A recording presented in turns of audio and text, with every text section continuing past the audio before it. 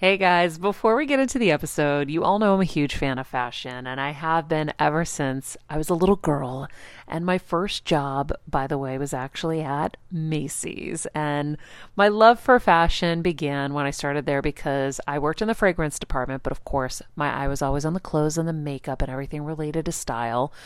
But here's the thing, my relationship with Macy's didn't end once my days of asking people walking by if they wanted to sample the latest scents came to an end.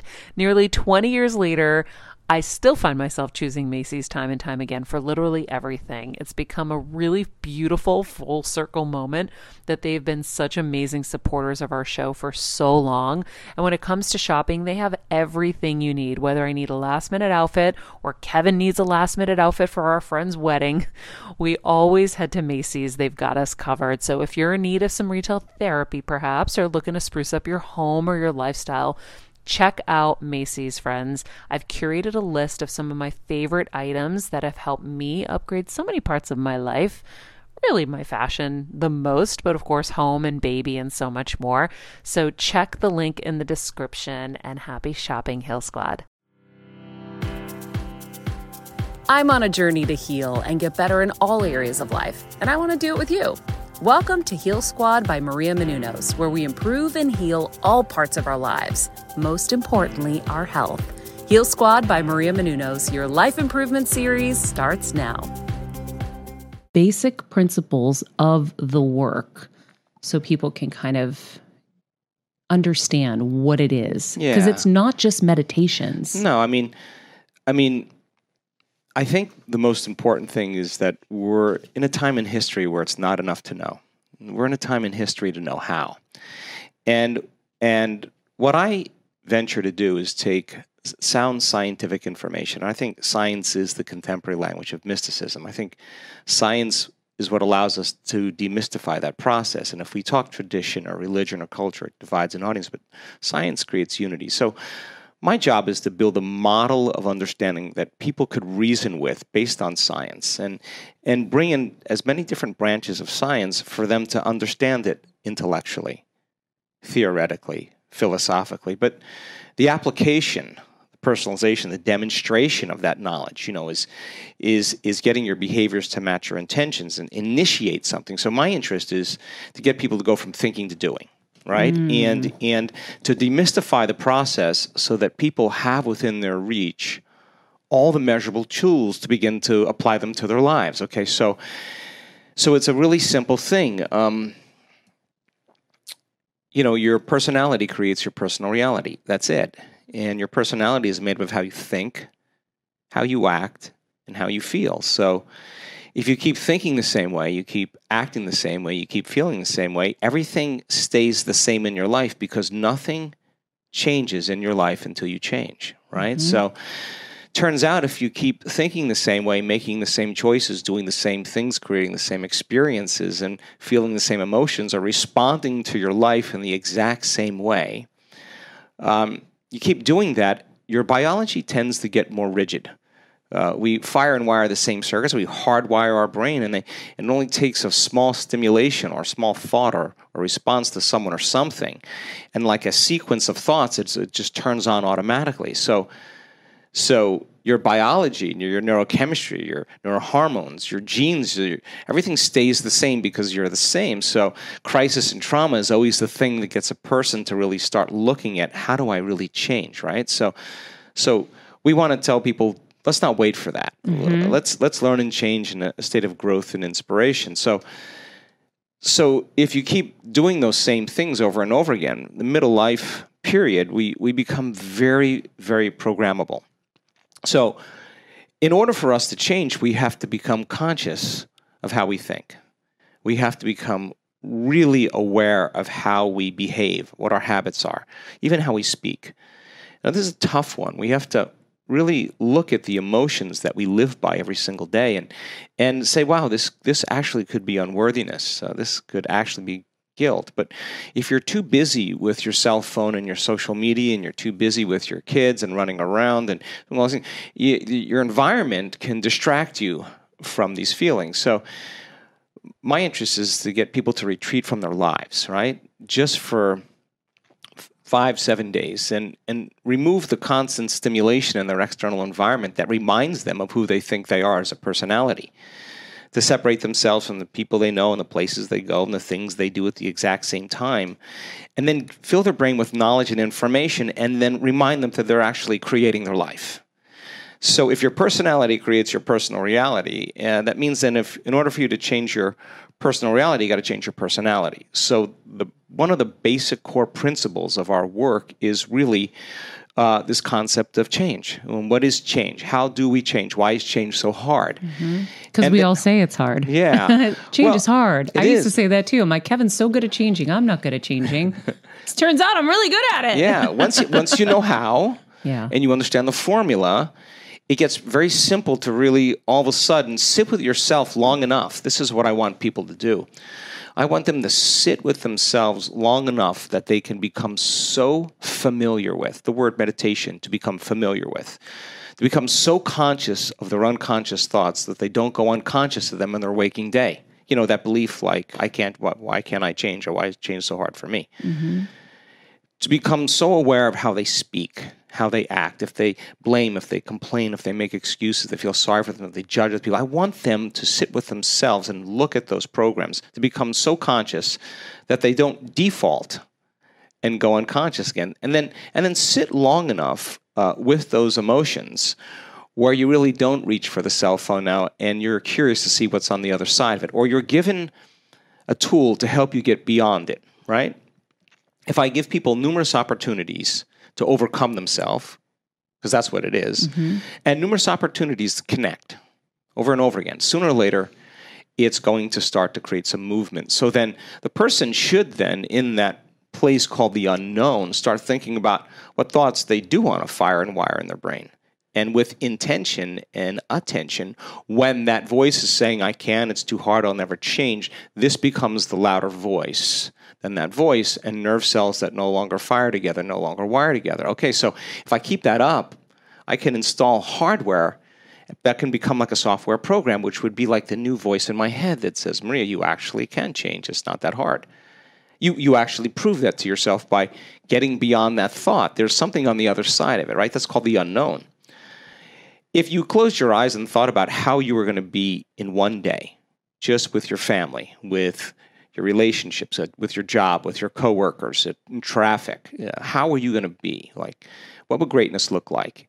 If you took the time to really rehearse those scenes in your mind, you would do the exact same thing as thinking about them. You would begin to install more hardware, priming your brain for the act, to cause your brain to look like you've already done it. That's what the research shows. So I want people to remind themselves of who they do want to be and get very familiar with it. Fire and wire, fire and wire.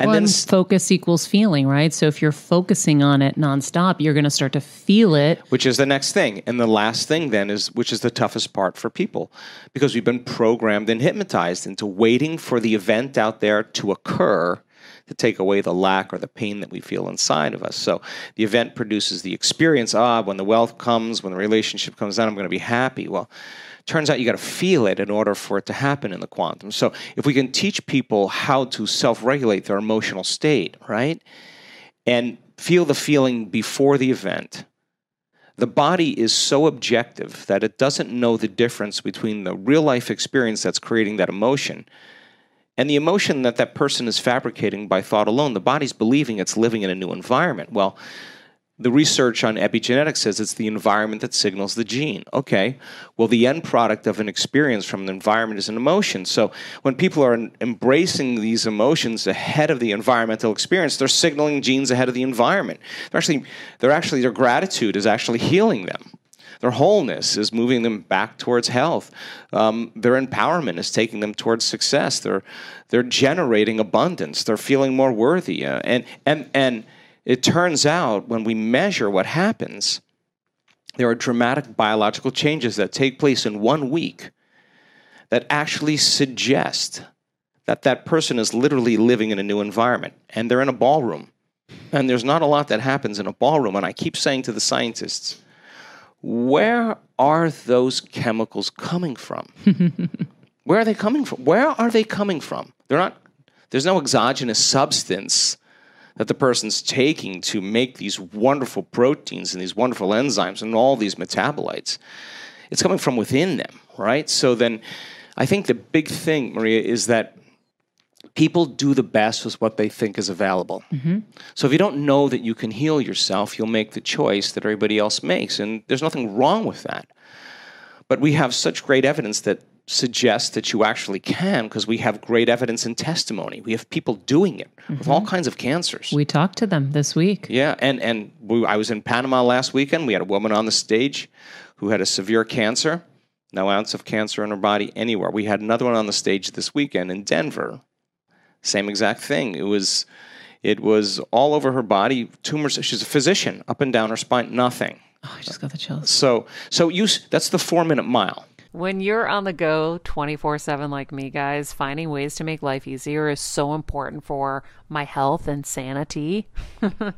And that's exactly what my friends at Macy's do for me. From working there as a teenager to now going to them for so many of my daily essentials, it's been my go-to for so many years. And having everything in one place is such a time saver for me. With being a first-time mom, for a while now, as you know, I've had plenty of those, and being able to rely on them for all the things has been amazing. Plus, having everything in one place has made being a new mom just a little bit easier for me. So I know we're all focusing on our families, our health, hopefully, our jobs and everything in between, but it's time to make your life a little easier. And to help you out, I've curated all of my essentials from Macy's for you and the whole fam. All the details are in the show notes below, or you can just click the link in the description to get your hands on them too.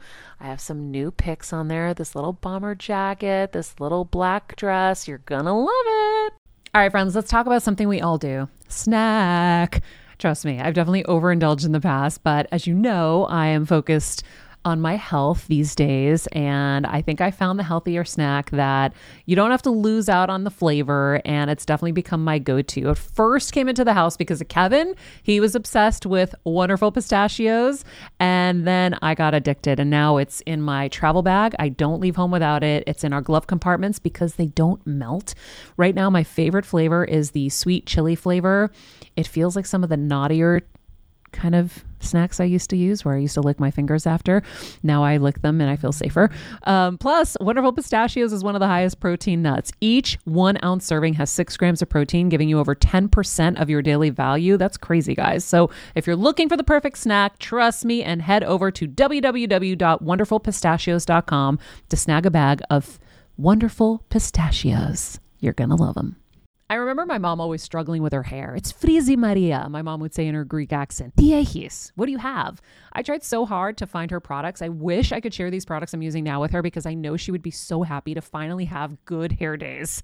I've always believed that hair is a woman's best accessory, and with Ouai's new anti-frizz cream, you can ensure that your hair always looks its best without the frizz stealing the spotlight.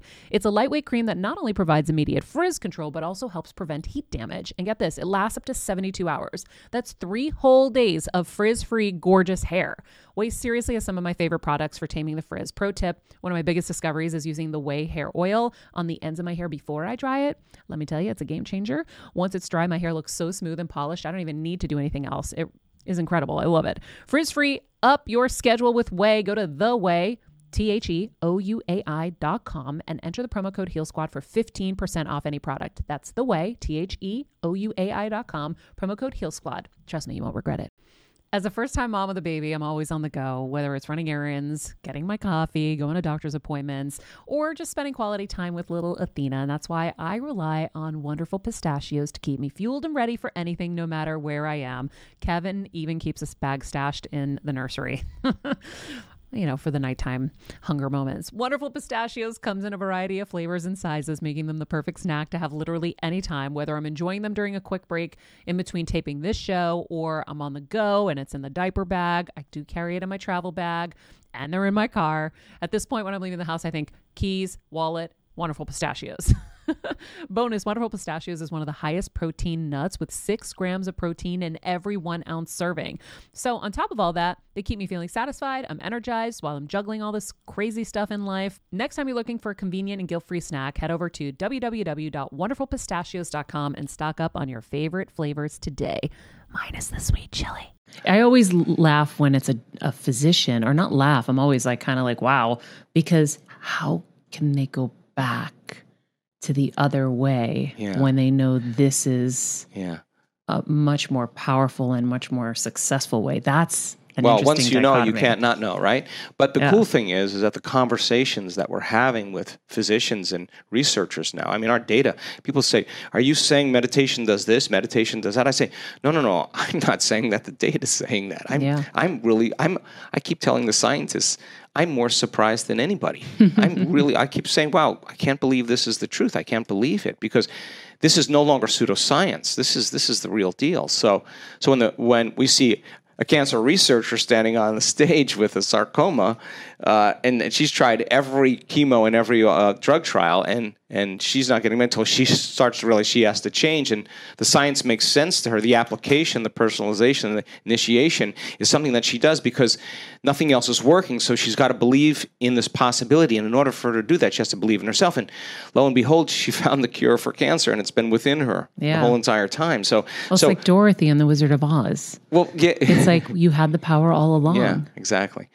So we have that testimony that's so exciting, and then we have such great scientific evidence, and evidence really is the voice now. And so I think that when people become aware that it is possible, once you're conscious of something that you're unconscious about, and you actually see the 4-minute mile in front of you, you're more prone to actually accept, believe, and surrender that it's possible for you. And I think we see this at week-long events, just like an infection spreads amongst the community and creates disease. Health and wellness becomes as infectious as disease, and the data keeps surprising us. And these are common people, just like you and I. So the concept of transformation is a really important message, and we use meditation as the mechanism because I want people to become so familiar with their old personality self that they don't default anymore and keep reaffirming that new personality.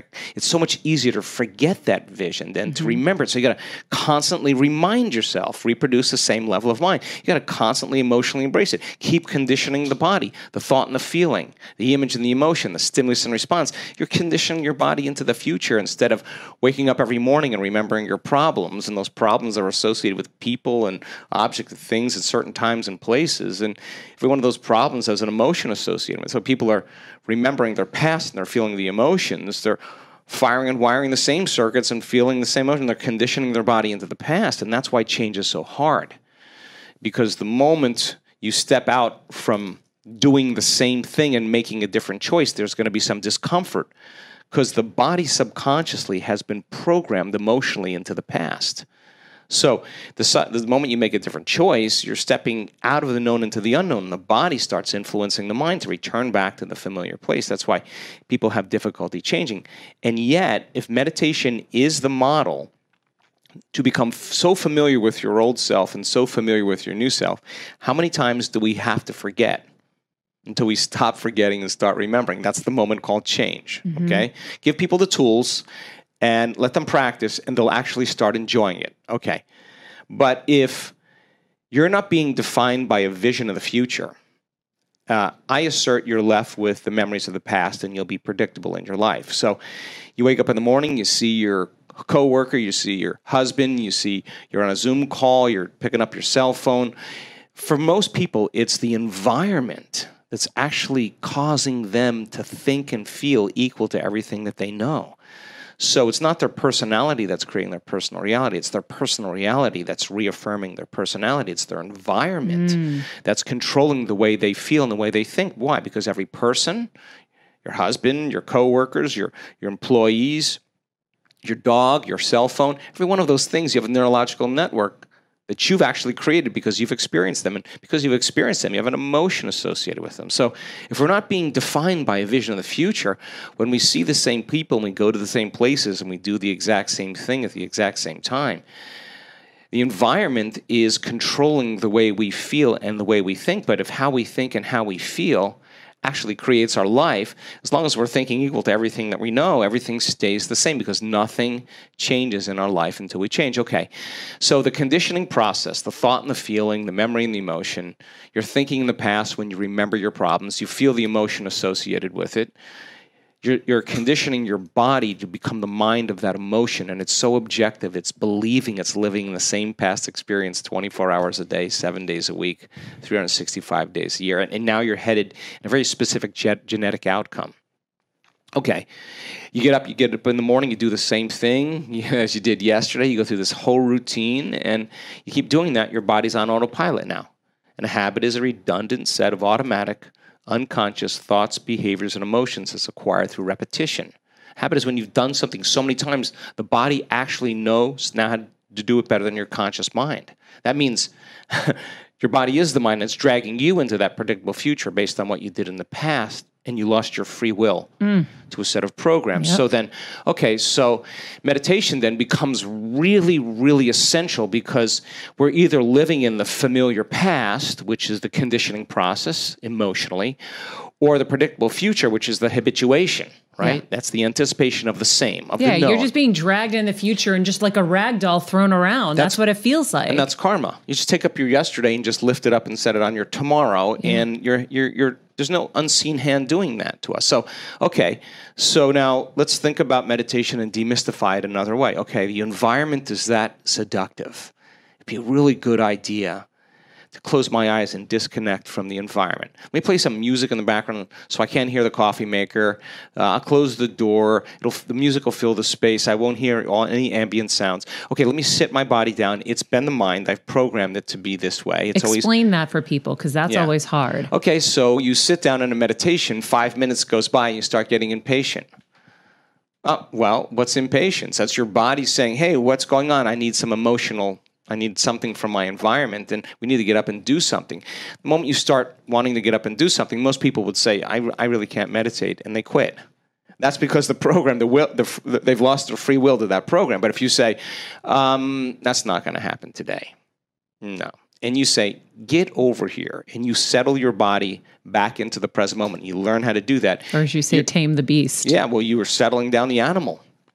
And when you do that, you're executing a will that's greater than the program. Then your body says, hey, Maria, it's 8 o'clock in the morning. This is when you usually watch the news and have an emotional storm. You're sitting in a meditation. Okay, well, let me help you out with some memories from your past so you could actually feel that arousal.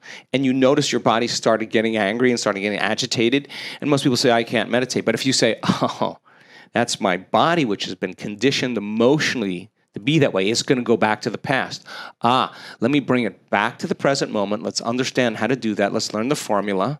And if you're laboring for the present moment and you're telling the body it's no longer the mind, that you're the mind, just like training an animal, sooner or later it's going to surrender to a new mind. And when it does, there's a liberation of energy. And the person actually relaxes into the present moment, the sweet spot of the generous present moment. And does it take effort? Absolutely. But if you ask everybody who does it or who has done it, they'll say it's always worth the effort.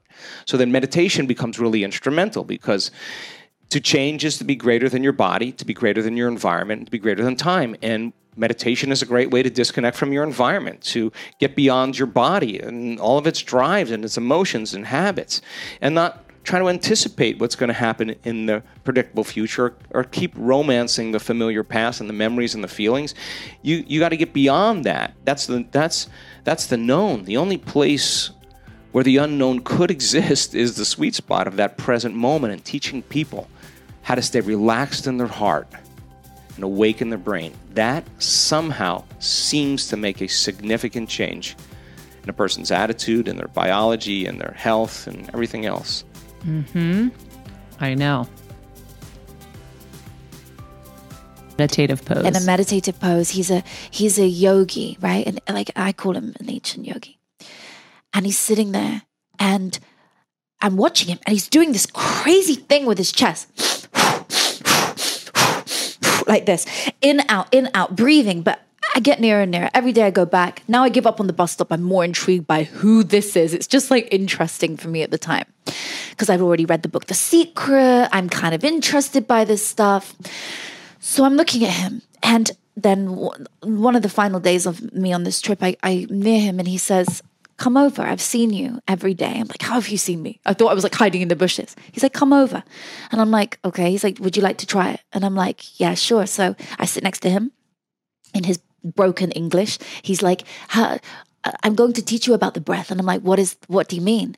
And I'd be like, what are you doing? And he's like, the breath, Natasha, can either heal you or kill you.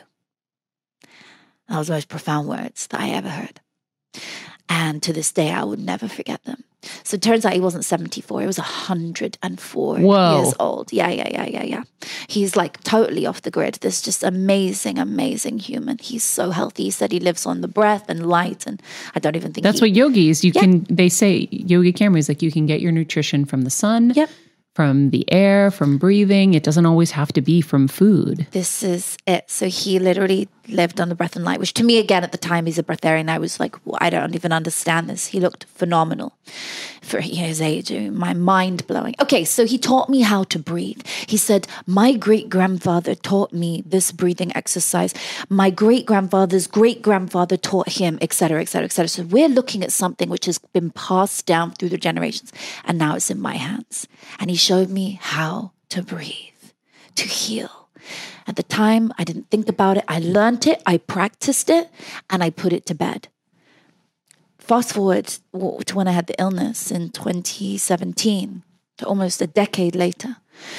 I was doing the meditation. So back to the day now. I'm sitting on my laptop trying to meditate, trying to overcome this illness and thinking of all the things I could do to overcome it. I'm definitely doing a lot of healing, but I'm not there and I don't understand why. So I meditate, but it's not going in. So I find in my little diary that I used to write his address and I write him a letter.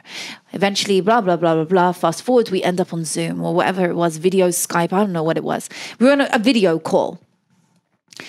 The off-the-grid Cypress man got on a video call? Yeah, which is amazing. So he was 104 when I was on the phone to him, I guess. So however old that was, right?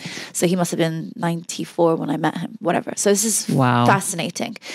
So I'm sitting, and I haven't heard from him since. So now I'm like, God bless it. We don't know where he is, but I'm sitting on this thing with him. And every time I do the breathing with him, I'm like, thank you. There's like 3 times with me, and that was the last I heard. Every time I shut down the phone or the laptop, instead of just going about my day, I was already really high on my own breath in this state of Zen. I would lay down and hit play on a guided meditation. And then I would meditate and I would go into this Zen of healing. Mm-hmm. But because I was already in a higher altered vibration state of awareness, I was already in the alpha and theta state. I was able to reprogram my mind. And there and behold was born the MBS method. Wow. I like that because sometimes when I have to meditate or when it's like, okay, I'm going to go meditate, I'll realize I'm tired. And I'll say, you know what? I'm not going to have a good meditation if I'm tired. So I'll take a nap and then I'll meditate. Wow. And those are my most powerful meditations because you've already brought yourself down. Yes. Like similar to the breathing, it brought you to a really Zen place. So then it's a little bit more effective. So effective. Like when you meditate, most people, they're already kind of meditating when they're breathing, but putting the two together. And then when you meditate in that state, you now remove the self-limiting belief. And that really is only one main limiting belief that's blocking you from everything. And it usually, when you go deeper and deeper and deeper, it sounds like, I don't feel worthy of love. I don't feel worthy of freedom. I don't feel worthy of financial abundance. It sounds like that. It comes down to not feeling worthy of something. Mm-hmm. And that blocks you from everything in life. So we remove the main blockage and we then replace it in that altered state of awareness with a new belief about yourself, which sounds like, I do feel worthy of love. I do feel worthy of whatever it is you want to achieve. And you reprogram your mind. You anchor it in by holding a certain part of your body. And then you come out the other side having reprogrammed what you want. But the breathing is so important. There is certain breath work for certain manifestations. And so how long does it take to see results, technically? I mean, I'm sure it's varied, but is there some... Yeah. So another client of mine manifested into her life 500,000. She's now heading to the 1 million mark. And she did that in 1 year. Wow. So she's a really great financial one that I've seen because it's outside the box. It's those sort of things I like, are like, wow, good to see in business. It really does work in business as well. I would say 3 sessions is an amazing time to see some kind of massive breakthrough. Some people, it will work on session 1. 30 days of it, you're seeing a positive impact in your life, a positive change in your life. But the thing that's so powerful about the MBS method is the longevity that comes with it. Is that when you do it, you're creating long-lasting positivity and change in your life. So at the moment, we are starting finally, which is so exciting, to do practices and MRI scans and EEGs with patients and people who are doing the MBS method to show the change on their brain, to show that it has been proven to, once it's all done, it will be proven, to help you improve your state of happiness. So that's all I want to do, is help people be happier. But it's funny because if I tell you, hey, drink this water, it's going to make you happy. Even if drinking this water genuinely makes me happy, some people still need to see the science behind it. Yeah. And that's okay. So I like seeing the science. Totally. I'm all in on woo-woo and all of that, but when I see science, something clicks in the brain that makes it that much more possible. That's why I really loved Dr. Joe, because I was like, he's scientific. He's doing the same thing. He's got MRIs and neurologists studying everything, so that when something is science-backed, it's more tangible for somebody. Totally. And I think it's really smart that you're doing that, because obviously you're getting results, you're getting the reviews, people are coming to you and telling you about their successes. Ever since I started meditating, I've used it in moments where I'm like, okay, I'm going to meditate about this person.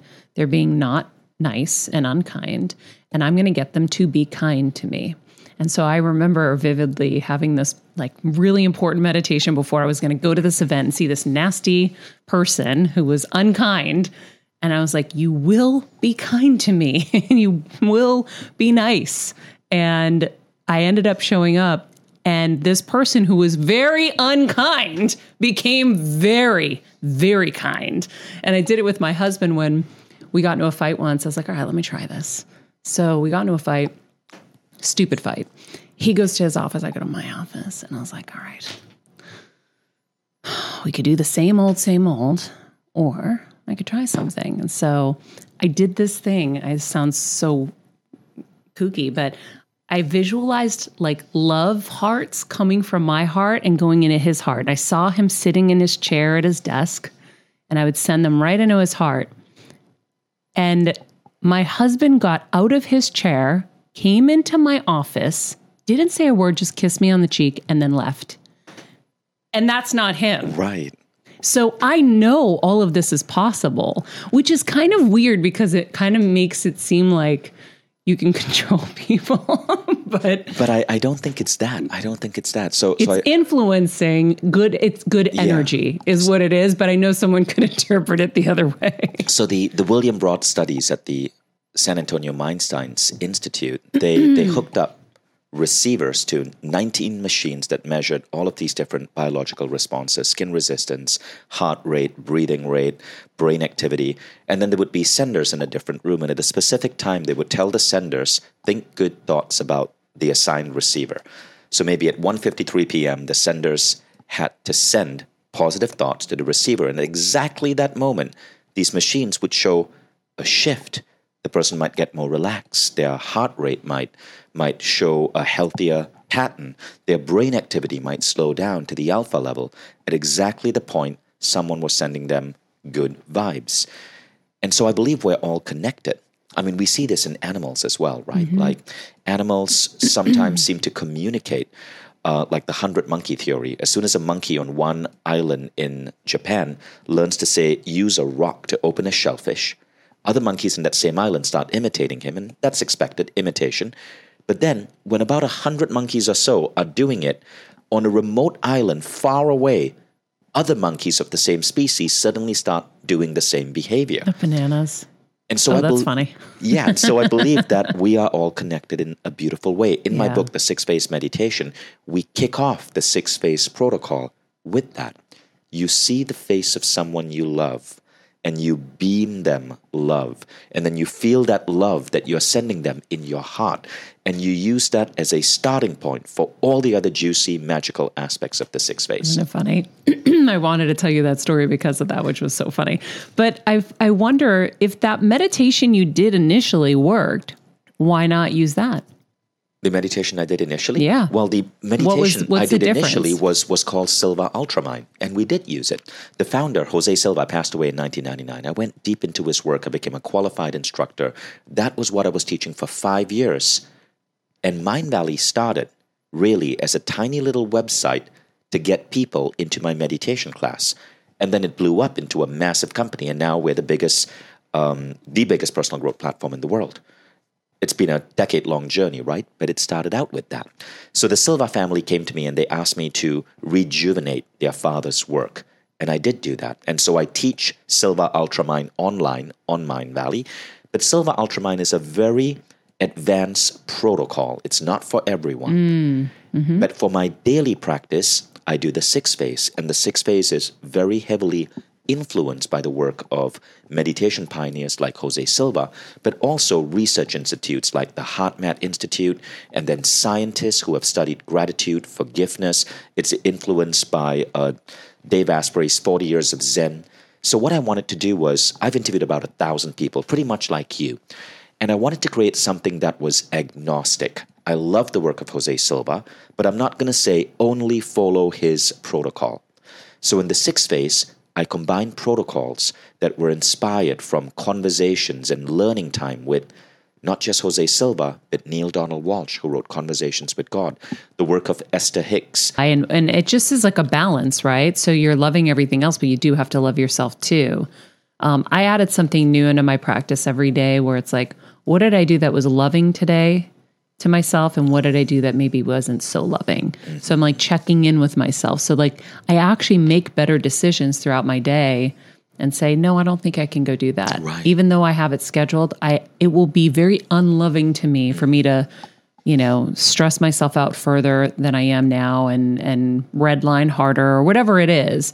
So it's made me be more conscious about my decisions. And I think that adding that last step to the loving practice of, loving everyone else, you got to love yourself, is a reminder of some of the good things, because we focus on the bad things so much, right? Where we failed, where we are flawed, where we're not, where we want to be. I also tell my body, I love every part of my system. I'm like, I love you endocrine system. I love you digestive system. Oh, I love that you do that. I love you skeletal system. I love you skin. I go through the whole thing and I talk to my cells and I tell them, I'm like, okay, whichever ones of you have to work, I get it. You got to work. Okay. We all got to work. Any of you can go to sleep right now. Go to sleep and heal. And then I tell every part of my body that I love it. And I tell like all the different organs and then I go to sleep. I bet that has an incredible effect on your health. I'm trying to have it make an incredible effect for sure. I'm sure it does. Like loving your body is one of the best ways to keep your body healthy. And it's surprising how difficult self-love is. So I was interviewing Kamal Ravikant. He's an author. And he spoke about how he went through, so he's a Silicon Valley guy, former U.S. Army vet, an author, brilliant man. He wrote a book called Love Yourself Like Your Life Depended on It. Really, really good book. And he spoke about how he was going through a massive crisis in his life, depression, failed relationship, bad health. And he decided that he really didn't love himself. And so he started doing a simple exercise. He would look in the mirror, look at one eye, and just pay attention to that one eye for 1 minute. And he'd do this as he was brushing his teeth every morning and just say, I love you. I love you. I love you. And it sounds so simple, but he said that simple thing pulled him out of the shitstorm he was in. He wrote a book about it. And I've heard so many people say that this simple practice of truly loving yourself changes everything. It makes you less needy in relationships. In many cases, they see healings happen. I'm not talking about like serious disease. I'm talking about anxiety, stress, insomnia, all of this. Which is just serious. From that quality of love. That is serious. Yeah. Insomnia can you go psychotic. Right. I mean, those are very serious. Anxiety, all of it. And so I want to suggest that people listening to this right now, If you feel that self-love is an issue, practice that mirror technique. And again, I want to cite the source. That's Kamal Ravikant.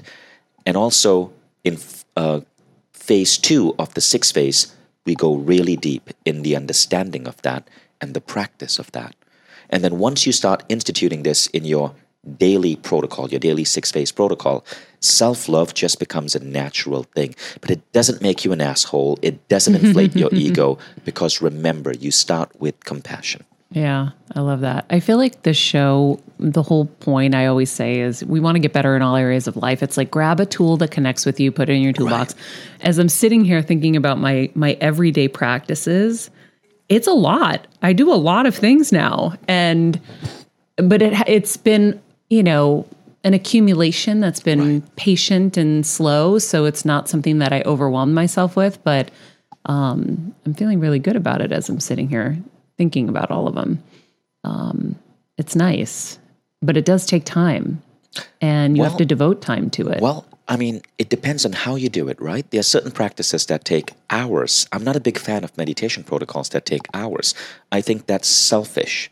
It is selfish to tell someone, do my method 1 hour every day. And some meditation schools do that. And the reason I say it's selfish is because, yes, it can make you blissful. Oh, it feels so good.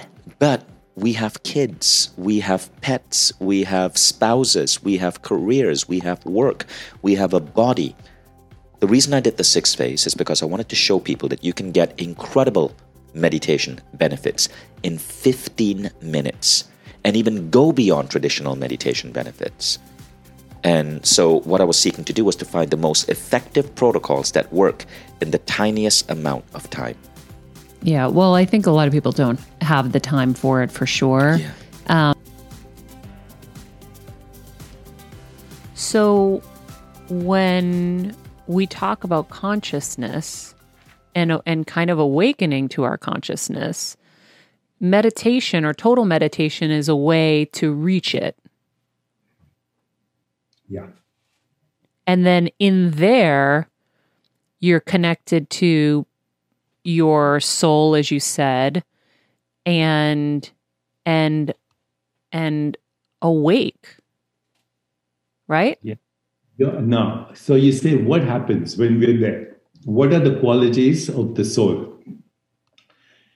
Or, which is the same thing as saying, what are the qualities of consciousness? But when we say soul, we're meaning personal consciousness, your consciousness. Okay, the one that you came with when you were born. Okay? You were born, you were a conscious being, even though you didn't have yet a fully developed personality or mind, you didn't know language, you didn't even know that you were given a name or that you were whatever race or history or, financial history, economic history, parental history. So much went to create the you that when you were born. So you already came with a lot of stuff, which is cultural and, parental and all that. But you were conscious. That consciousness was your soul. When we look at that consciousness, before it has become the conditioned mind, it has certain qualities.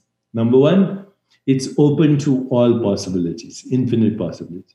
I take a child born in the gutters of Calcutta and bring him to Boston, and, he has wealthy parents, has a nanny, speaks 5 languages, gets a PhD from Harvard, and maybe one day runs for president. Was like Kamala Harris. I mean, look at her background, right? From the islands and a mother from India, and now she's vice president of the country. Why? Because her consciousness was exposed to a broader range of experiences than, say, a child born in gutter in Calcutta. But that child born in a gutter in Calcutta has exactly the same potential as her or anybody else or Einstein.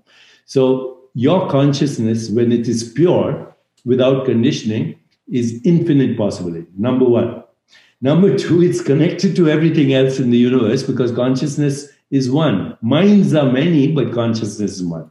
So it's connected to everything else. Number three, it automatically, look at a child, full of wonder, curiosity, love. Child looks at you, wants to look at your eyes, so can catch your eyes and give you a smile. Okay. So it's automatically radiating love.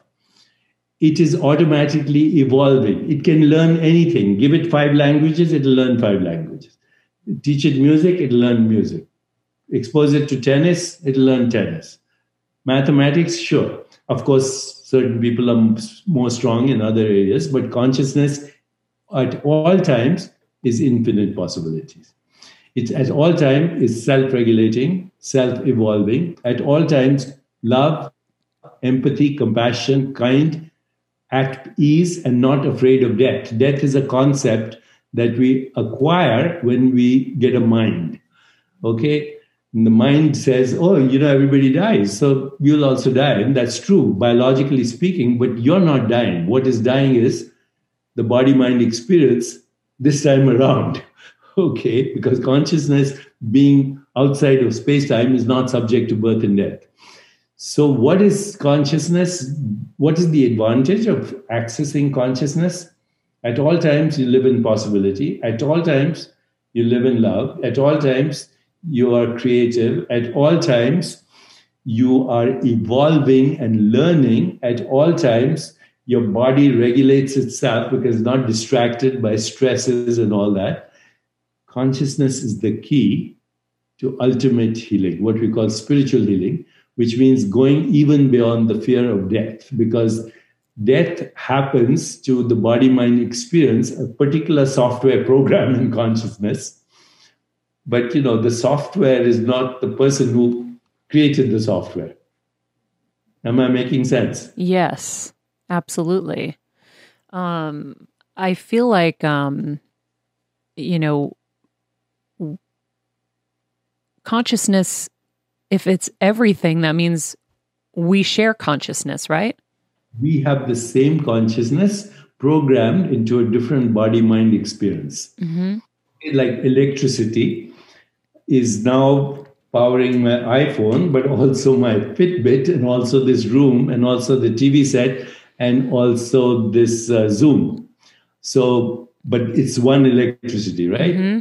And it powers everything in my city, but also on the planet. If I look at this planet from the outer space at night, the whole thing is lit up. At least half the planet is lit up because of electricity, right? So consciousness is one. Minds are innumerable. Bodies are innumerable. But the essence of what sparks the mind and body is consciousness. So when you know all of this, you realize how petty and stupid everyday life is. Yes, but you dare not say it. You're a jerk. But it's true. Think about what we put meaning to, what we give meaning to, and what we're fighting about. Like you said, squabbles and all the bullshit. Like, none of this matters. If the earth is one sand grain, I mean, not even that. Not even that. As a biological organism, you're not on scale even the size of COVID-19, but you can play havoc with the universe. And we're doing it. Climate change and all these pandemics and poison in our food chain and wars and mechanized death and cyber hacking and Putin and Trump and Kim Jong and all these guys. They're just a waste of time. They're gangsters who haven't graduated beyond kindergarten. Yeah. And who need this. So one of the things I really loved, there's so many things I want to get to with you, but I really loved, first of all, I thought the book was really easy to read and understand, and I really appreciated this. But I loved let me see here. There's a chapter in here where we talk about the steps into meditation mode. And I love the descriptions of each kind of step. Like mindfulness is the way your mind recovers from distraction. Reflection is the way your mind recovers from thoughtlessness. And I started marking all of these. Contemplation is the way your mind recovers from confusion. Concentration is the way your mind recovers from pointlessness. Prayer is the way your mind recovers from helplessness. This is so cool. Quiet mind is the way your mind recovers from overwork. Controlled breathing is the way your mind recovers from stress, which we'll talk about vagal breathing in a second. And bliss is the way your mind recovers from suffering. I thought that was such a great way to kind of explain all of those steps. And those are the steps that get you into meditation mode. So is it just one thing after the other is like how you kind of get into that total meditation? It doesn't have to be all of them. It can be just one of them. Those are all different aspects of meditation. So you can do one, you can do the other. You can play with it. This is what it is. Awareness is meant to be played with and given meaning to and given purpose, and then it affects everything. Your personal health, your relationships, your social interactions, your choices, what you eat, how you sleep, how you interact with the world, how you do business, all reflects your deeper values, which you know when you practice those techniques. Because you now have clear mind to be aware of what you're getting caught up in, right? Yeah, with clear mind. And I would allow the field to kind of take me. I would go in with an intention, but I wasn't so focused on it. And on top of that, and I'm not exactly sure when this fell into the sequence of events, but I learned from this friend of mine how to create in your imagination a place to meditate. So mine is a hut. I can see the floor. It's a sandstone, like soapstone floor. I can see the carpet, the walls with these purple flowers, real flowers hanging off of them. Oh, wow. I can see the chase lounge and the cozy chair to sit there, and the bookshelves and the plants, and the bookshelf with a big leather bound book with my name on it that would have words in it, and I would go in there and I would meditate. And that was, quote, the soul energy place to meditate.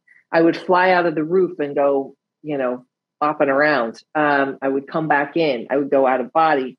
I created a healing room that I could get to from this hut that was over a bridge with these incredible waterfalls and green everywhere. It's like the Amazon. And then I would go into a cave and then go through the cave into a flagstone path. And there was this little thatched house, and that was my healing house. And I would go in, and that's where I would meet the healing guides and the healers and have all kinds of stuff that went on there. Wow. So this is what I do at night, and then I would have these wild experiences. And then I had a lagoon, which is something you might want to think about. And that is where I would go and meet my mom.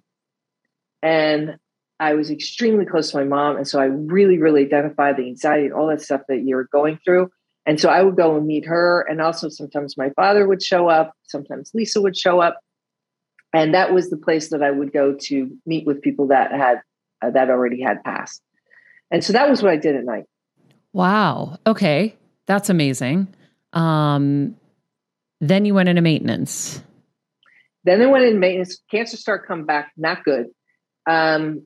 This is now. So you didn't go into your healing September. hut anymore.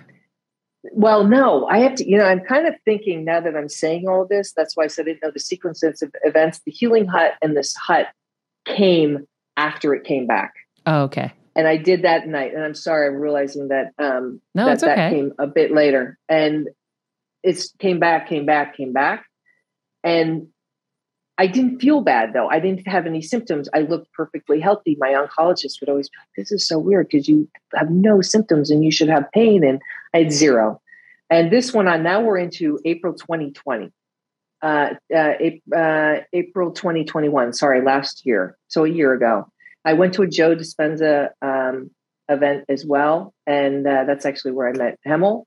And that's where I had the mystical experience that I mentioned at the Joe Dispenza event, where I saw myself old. And it wasn't, how you meditate. It's all kind of a little bit, fuzzy, real but fuzzy. This was really me standing there old. I mean, it was jarring.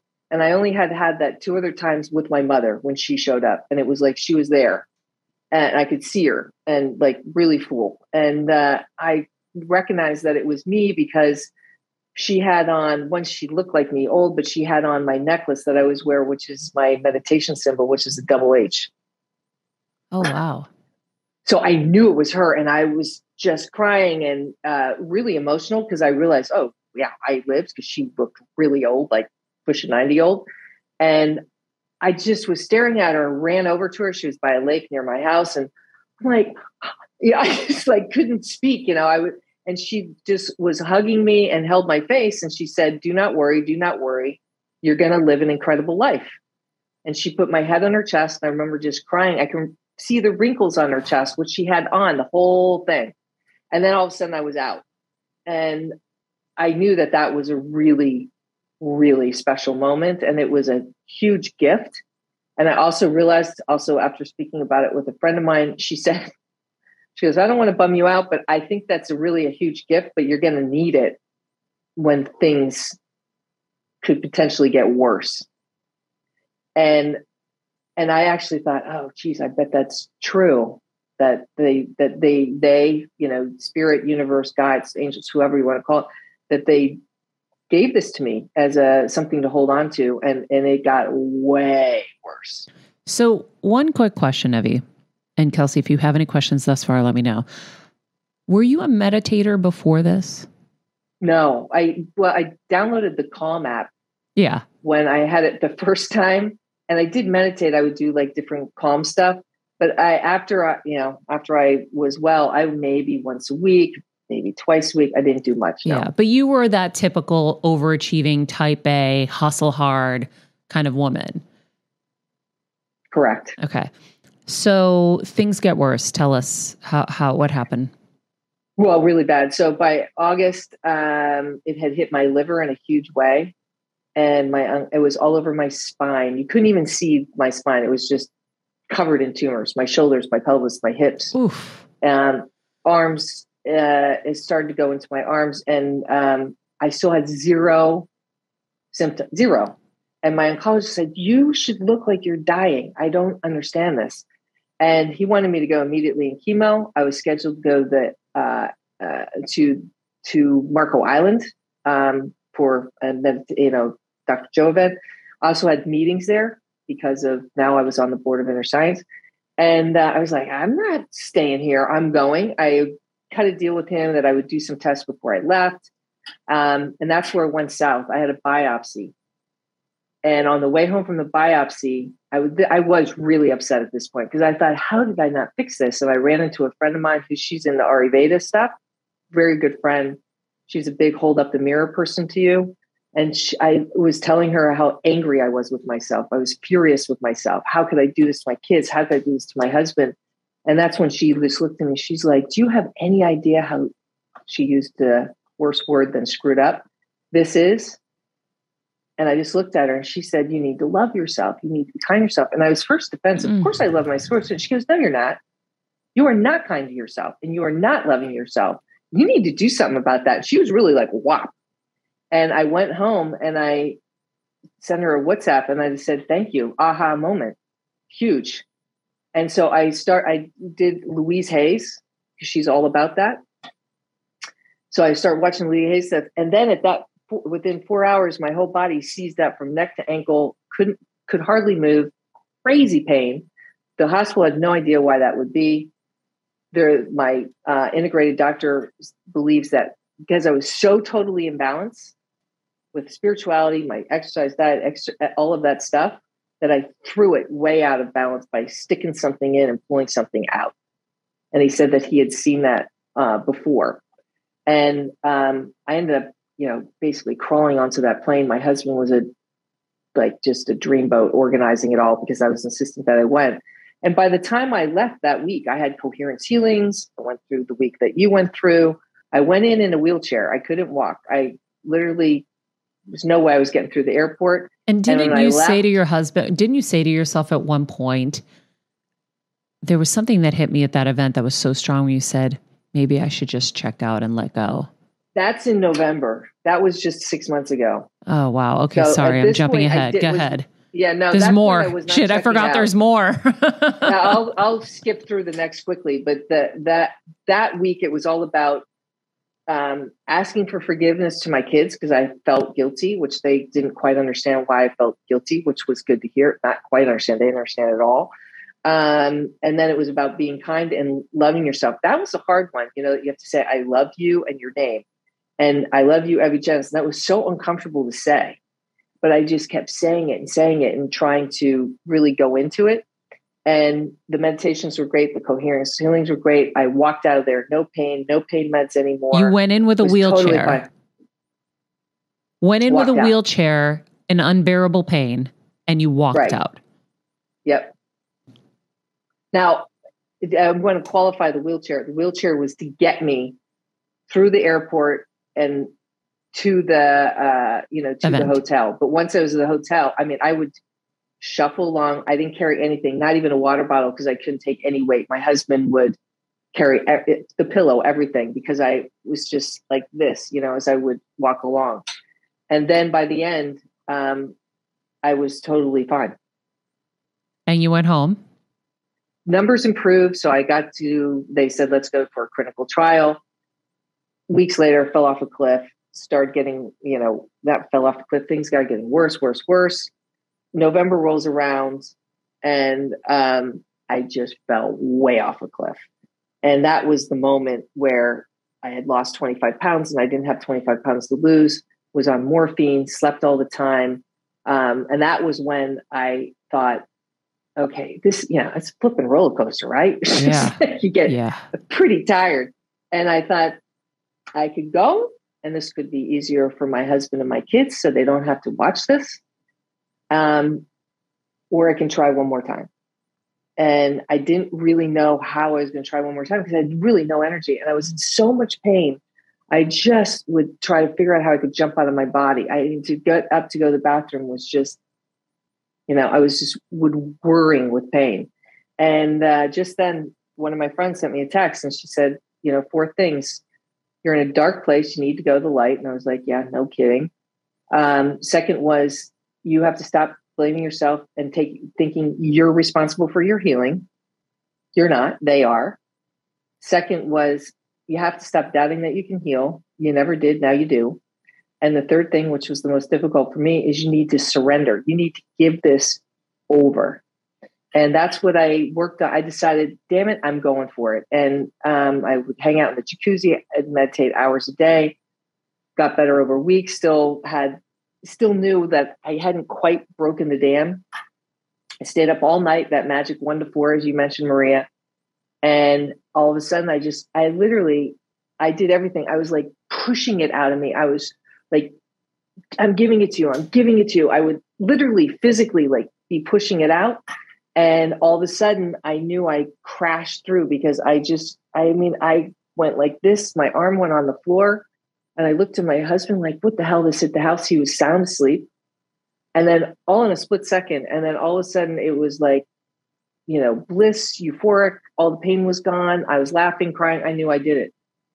This podcast and all related content published or distributed by or on behalf of Maria Menounos or mariamenounos.com is for informational purposes only and may include information that is general in nature and that is not specific to you. Any information or opinions expressed or contained herein are not intended to serve as or replace medical advice, nor to diagnose, prescribe, or treat any disease, condition, illness, or injury, and you should consult the healthcare professional of your choice regarding all matters concerning your health, including before beginning any exercise, weight loss, or healthcare program. If you have or suspect you may have a healthcare emergency, please contact a qualified healthcare professional for treatment. Any information or opinions provided by a guest expert or host featured within website or on company's podcast are their own, not those of Maria Menounos or the company. Accordingly, Maria Menounos and the company cannot be responsible for any results or consequences or actions you may take based on information or opinions.